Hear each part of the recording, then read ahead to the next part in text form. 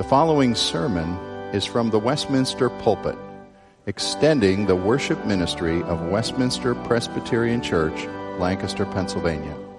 We are a local congregation of the Presbyterian Church in America. Please contact us for permission before reproducing this message in any format.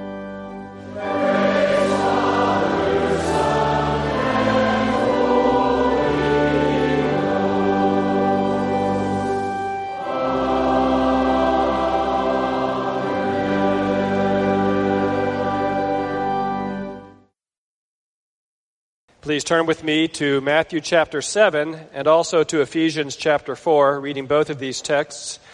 Ephesians 4 really further elaborates on the themes of Matthew 7. Dr. Rogers is on vacation for one more week. The associate pastors are doing this three-part series in terms of biblical peacemaking, a very important theme for all of us in our lives as we seek to approach conflict as an opportunity to glorify God, as we saw last week.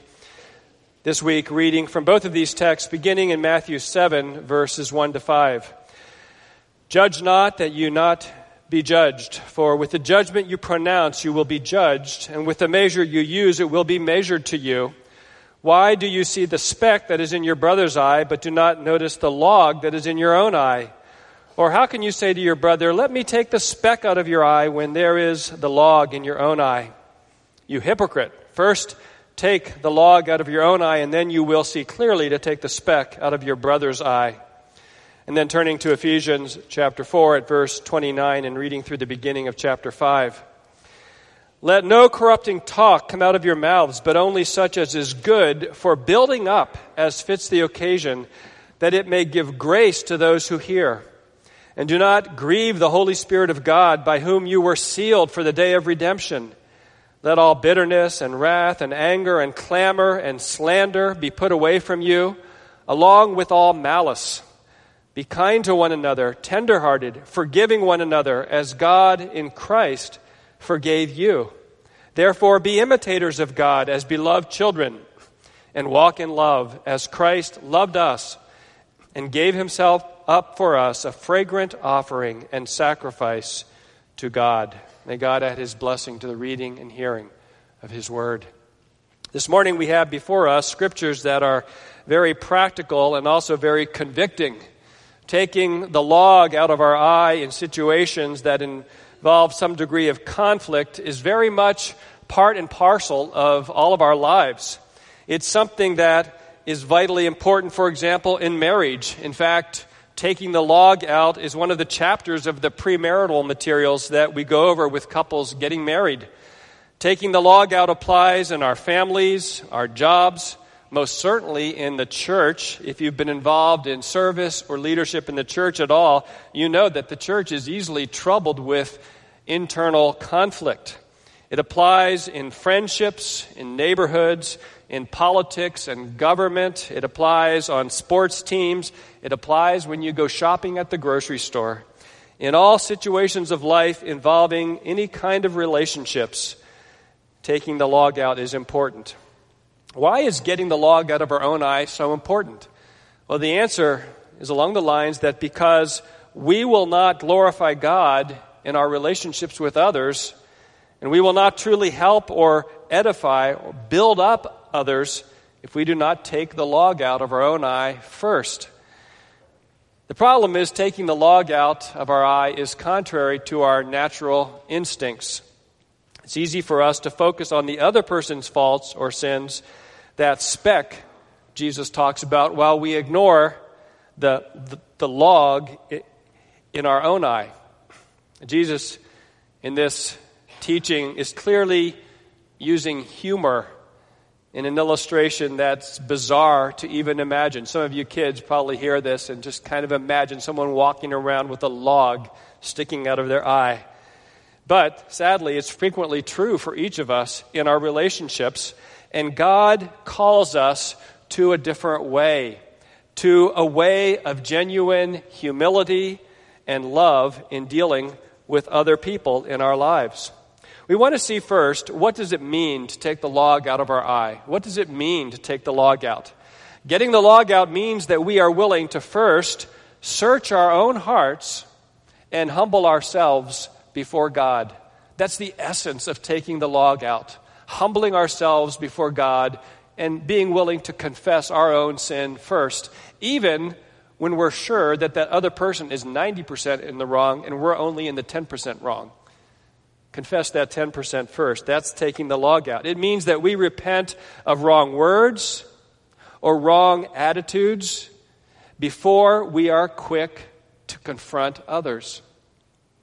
It means that we have a heart humbled by Christ's love and grace in view of our own sin, so that we are not so surprised or self-righteous when we encounter sin in people around us. Think about what happens in a typical situation of conflict. In conflict, we easily become preoccupied with my rights and correspondingly your wrongs. I desire this or that. You have offended my rights. You are standing in the way of my agenda for my life, so you must be wrong. And so what do? Our first reaction is typically we defend ourselves. Or we think of our demands as righteous, and we typically lash out and punish the other person, either in low-level, subtle ways of withdrawing or emotional silent treatment of some kind, or maybe even in more active, direct ways of harsh and demeaning words or even actions. Our hearts go wrong, and it comes out in the bad fruit of our words and actions. We know that Jesus says elsewhere, out of the abundance of the heart, the mouth speaks. And then he lists all kinds of sins. He's talking about the fact that all these outward sins have an inward root in our hearts. What are some of the typical logs in our eyes that we need to take out? Well, defensiveness is one. How about self-righteousness and pride? We're not going to be able to bless or build up somebody else when we're stuck in our own pride and self-righteousness. Or what about lack of love, that we aren't really loving the other person at that moment? We're too concerned with our own agenda. Or self-pity. You could call it the martyr spirit. Don't we know how to fall into that in some way? Or a godlike attitude of judgment. Godlike meaning small g. That we set ourselves up as God and we think the world should work as we say it should. And by the way, if you find yourself thinking that everyone around you is an idiot, then certainly you have that log in your eye. How about a self-centered agenda? Or maybe to put it in more subtle terms, an agenda that I hold on to too tightly. And watch out if you get in the way of my agenda. Well, we could go on and on about the way these logs are in our eyes. Very often, the log in our heart, in terms of our attitude and what we really are loving and worshiping and valuing, is reflected in the words that we speak to those around us. Something is wrong if you can't honestly see ways in which God intends to change the way you tend to sin in the words that you speak.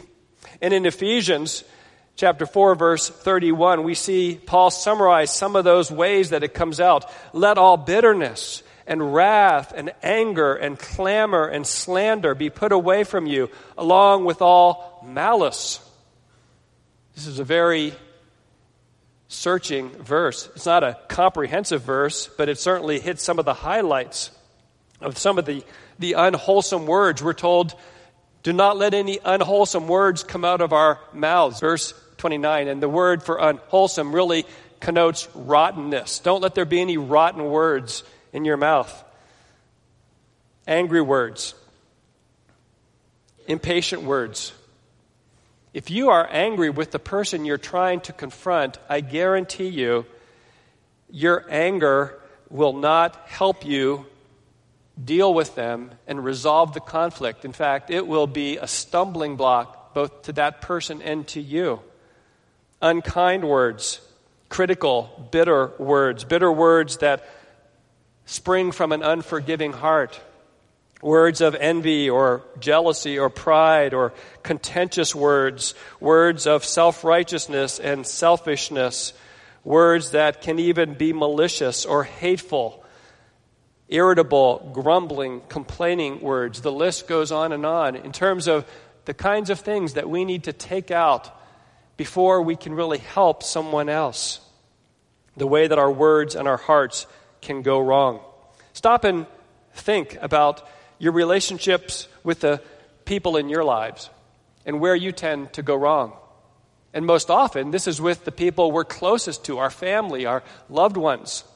This is the time of the year for family vacation, right? And just picture the family piling into the family van, all smiles and ready to get on the road. And you know what almost happens immediately? Some little thing comes up. And a conflict erupts, and words are spoken, and then everybody's sitting there stewing, or you didn't take the turn that you should have taken, and, it's somebody else's fault. Must be my wife. She was the one that was telling me which way to go. No, Patty's actually better than I am at navigating, so I can never blame her. Conflict is very much a part of our everyday lives. And the words that come out are a reflection of the war within our hearts, as James says. Why are there fights and quarrels among you? Don't they come from your desires that wage war within you? But God calls us to get rid of these unwholesome words by the power of the Holy Spirit, to repent of both our words, our actions, and our heart attitudes, to take the log out and to trust Jesus Christ for His help, and to replace these words with words that spring from a different spirit. And that brings us to our second point. How does taking the log out help you to minister to others? How does taking the log out help you to minister to others? Jesus says, before we take the speck out of our brother's eye, take the log out of our own. In other words, you can't take out the speck before you take out the log. And so it is in Ephesians 4:29, don't let any corrupting talk or unwholesome talk come out of your mouths, but only such as is good for building up as fits the occasion, that it may give grace to those who hear. That's the goal, giving grace to those who hear us. Taking the log out puts you in a position or in an attitude that enables you to see more clearly that other person's speck, that need or concern, and to be less encumbered in order to help them. To put it in spiritual terms, if I am humbled by the cross of Jesus Christ and by His love, if I am standing in the gospel of grace, knowing that my salvation is completely based on God's unmerited favor to me in Jesus Christ, and if I am walking with Christ, keeping short accounts with God, daily confessing my sin and my need to Him, and rejoicing in His mercy and His love for me every day, then I am where God wants me to be able to minister His grace to others. I'm not encumbered by a log in my eye. The other year I was trimming a viburnum bush in our yard, and viburnum bushes have these leaves that are kind of fuzzy, they're little tiny needle-like things on their leaf that you wouldn't notice if you just held it, but one fell down and just brushed over my eye. I didn't even know it at the time. And in the days and weeks to come, I always felt like I had something in my eye. I had Patty look at it. I went to the doctor to look at it. And then I finally went to the ophthalmologist. And this was after weeks, and I had been living with this speck in my eye. And he said, we'll take care of that right away. Your eye has formed like a little cyst over it. It's in the white of your eye. I just want you to do this. I'm going to numb your eye with some drops, and then I want you to look at that picture on the wall. And I'm just going to take it out with this little hot probe. And I just thought, wow. You're not going to stabilize my eye so it doesn't shake around. He said, no, just look over there and I'll do it. And I just thought, okay, John, look over there. I'm trusting you, right? Now, he did it. All I heard was a little tss, and that was it. And then it recovered the next few days. But you can be sure that if I would have seen a log sticking out of his eye, I would have said, back off, doctor, stay away from my eye. But it was wonderful, and that did it. I wanted that doctor to be able to see very clearly. So if we're going to minister to somebody else, keep that illustration in your mind. Nobody likes somebody else to touch their eye. You have to really be good to do that. And if you have the log of a self-centered attitude, I guarantee you, you will not be of much help, if any help at all. Whenever your words come out of your self-serving, self-centered agenda, and not an agenda that's focused on the Lord, then your words will always fail to help the other person. If your agenda is to win the argument, if your agenda is to prove that you are right and the other person is wrong, if your agenda is to show that you are superior or more righteous than that other person, or if your agenda is to control the other person or to get your way or to put yourself in a better light, if any of these are true, then you are not really aiming to help that other person to the glory of God. No, rather you are stuck in your own selfishness. And the goal is not to win the argument. The goal is to consider what that person needs. What is his or her genuine need in this situation? What your husband or your wife needs, what your child needs, what your close friend, what your discipleship partner might need, or your fellow employee or fellow student at work or at school, and then to reflect the character of Christ as you understand what that person needs and where that person is, and to build them up with wise words. You may have won 1,000 arguments, but you may not have glorified God at all in that. Don't we all know what it's like to be on the receiving end of words that fail this test of being words that build up? How did it feel when your son's baseball coach harshly yelled at him for something he did with little regard for how those words tore down your son as a person? Or what about your doctor who maybe had very poor bedside manner when he talked to you and spoke to you in the midst of your pain in a manner that seemed oblivious to this goal of building up? Or what about your daughter? Don't all parents have an extra special care for daughters? Yes, we love our sons and we care for them too, but think about your daughter. What kind of husband do you want your daughter to wake up to the rest of her life when she gets married? Do you want her to wake up every day to a husband who is peaceable and considerate of her and who shows true humility in his love for her and his care for her, aiming at her well-being? Or do you want some husband who is going to be harsh? And we all know what the answer is to that. If you can say amen to those illustrations when you're on the receiving end, then realize God's will for you to do likewise in the way you deal with others in your life. In fact, think about it this way. Someone has said it this way: if you've lost the person, you've lost. If you've lost the person, then no matter how compelling your arguments may be, you've already lost. 1 Corinthians 13 says, if I have all knowledge, in other words, I can win all the debates, but I don't have love, I have nothing. Yes, there's a time for contending for the truth. Certainly, we're called to contend for the truth. There's a time for challenging and confronting. The Christian is called to the whole spectrum of the ways that we might speak and talk. But even at these times, Scripture makes it clear that you must contend and confront with forbearance and patience and kindness and love, and with the goal of that other person's spiritual good. So that when you're finished talking, that other person may be thinking, well, I may not agree with what you have said, but I appreciate the way you've said it to me. And that in and of itself in some way shows Christ and glorifies God.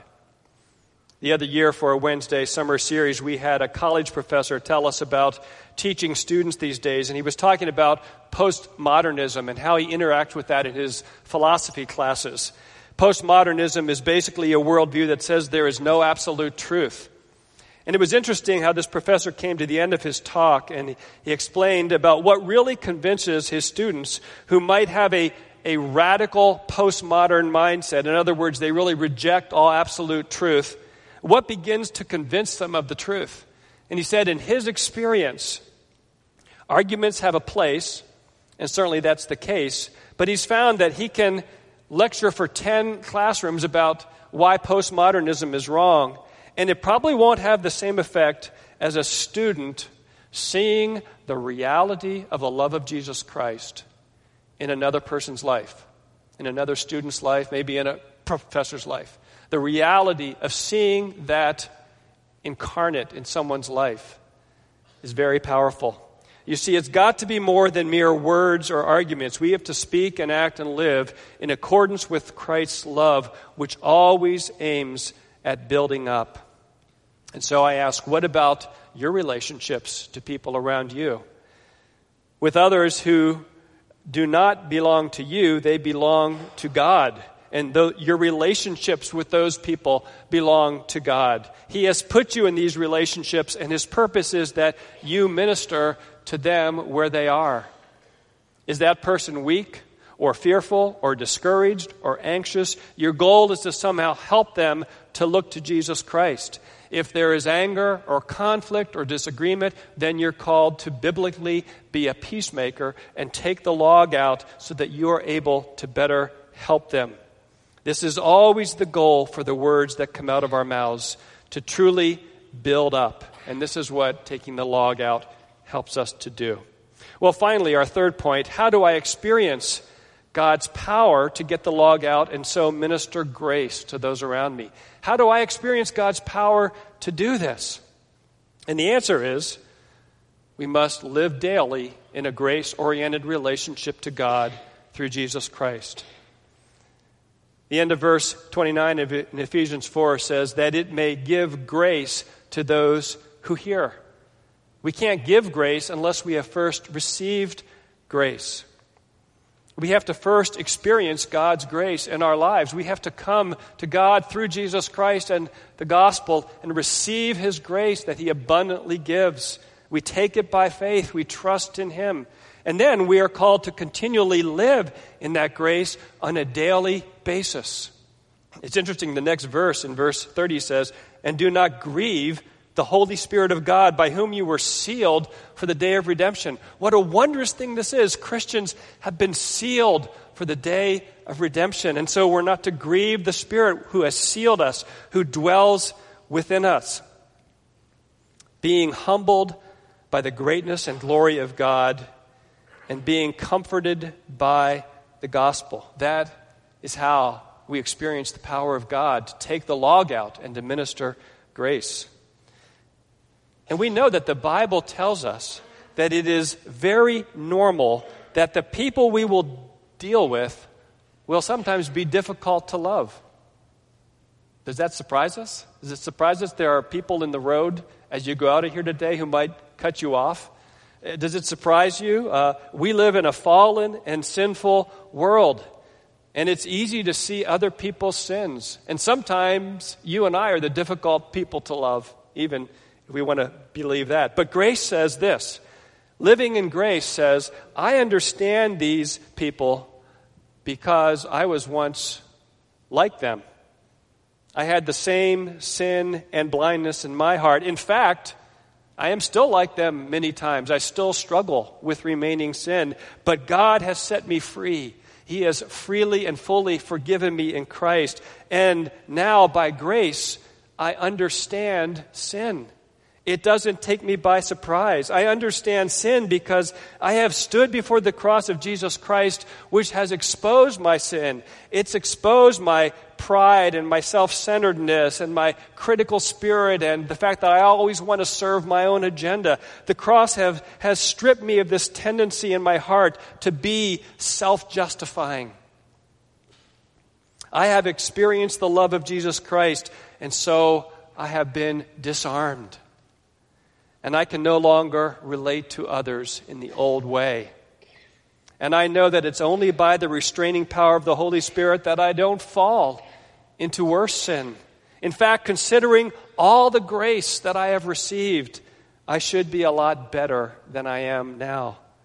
And grace shows you that your weaknesses are too strong for you, and that without the reign of Jesus Christ in your heart, by the power of the Spirit, without the Spirit mediating the power of the Word of God to you day by day, without the Holy Spirit enabling you to put to death sin, even the sins of our words, then we're without hope. We need that grace daily from God. I understand the sin and need of others, because I myself stand daily before the cross, and I stand in God's grace alone. Look how Paul turns to this point at the end of chapter 4, Ephesians 4, when he's given this list of the kinds of sins that we fall into, and he says, be kind to one another, tenderhearted, forgiving one another as God in Christ forgave you. Therefore, be imitators of God as beloved children, and walk in love as Christ loved us and gave himself up for us, a fragrant offering and sacrifice to God. We are able to begin to imitate Christ to some degree because we are dearly loved children. We are beloved, it says. The Father lovingly sent the Son. The Son, by his great kindness and mercy, identified with us in our sin and our brokenness and our shame and purchased our salvation for us by his life and death, this fragrant offering unto God. And the Spirit who saw us dead in our sins worked in grace to breathe in us new life. This provision God has given us so that our words begin to help others and not hurt them. This provision is the life and power of the gospel of grace. And what a wondrous thing it is. How do you take the log out and communicate in a grace-filled way? Basically, it's this, that you see yourself as a debtor, standing only by grace, and you see that other person as an heir of God or as a potential heir of God. That person is not an obstacle to be overcome. That person, he or she, is not an enemy to be destroyed or an opponent to be conquered. No, that person is in need of God's grace and mercy, just like you and I are in need of God's grace and mercy. And God may want to use you to demonstrate that mercy. When you consider your interactions with others, you always need to come back to this question: what is my present attitude and relationship with Jesus Christ? Am I experiencing his power and grace today? Am I standing in his grace, being more and more satisfied with him alone? Someone has asked it this way: do I see Jesus Christ principally as a gracious Savior, or do I see him principally as a lawgiver? If principally you view Jesus Christ as a lawgiver who makes demands of you, whose basic disposition to you is that he says, try harder. If you get your act together, then I'll bless you. Maybe you're here at worship this morning with that mentality, and that is contrary to the gospel of Jesus Christ. But if this is your view, Jesus Christ as a lawgiver more than as a gracious Savior, then you will end up being one of two different ways. One is this: you will end up frustrated with yourself because you do fall short.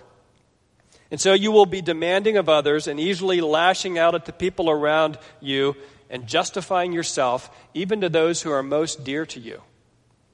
Or the second reaction, you will be pridefully judgmental and arrogant and condescending in the way you treat others because you think you're doing pretty well.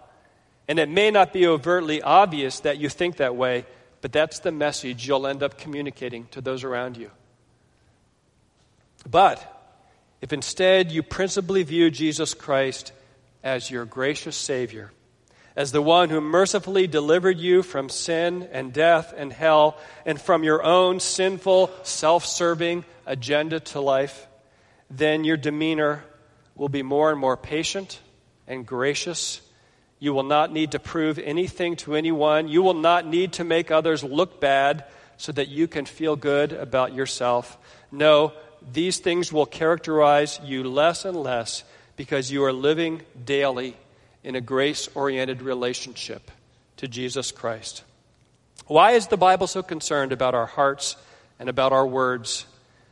Both the message we speak and the way we speak it. Whether you're talking to the checkout person at the grocery store or your own child, God is so concerned about our words because every time we speak, we have the opportunity to reveal Jesus Christ in some way. We have the opportunity to show his beauty and grace, even if it's only a small way. Your words and the way you say them stand as a representation of Jesus Christ. And amazingly, Jesus Christ did not come to simply expose our sin and shame and to leave us in judgment and wrath. Thanks be to God. Jesus came to save. He came to heal the brokenhearted. He came to bind up our wounds, and we are called to do likewise with both our words and our lives. You can be certain that this week you will be given opportunity to do good or to do ill with your words. You will be given opportunity to see the log in your eye, to take it out, and then be able to minister grace. It may even be in the car on the way home from church. You will be given an opportunity to do that. The way you interact with a person tomorrow morning may fall into that category. If you've come to know and experience God's grace in Jesus Christ, then by His power, may your words be full of grace to the glory of His name. Amen. Father, we know that we fall short in many ways, but we thank you that we are not what we once were because of the love of Jesus Christ. And we pray for your help as we live out in our daily lives this calling of the gospel to take the log out, to let our words minister grace to the hearers, to reflect the glory and the grace of Jesus Christ. What a high and holy calling this is. And we thank you that it sanctifies every moment of life, every relationship we have. Thank you that you enable us and that you empower us and that you promise that you will help us to bring glory to you. In Jesus' name, amen.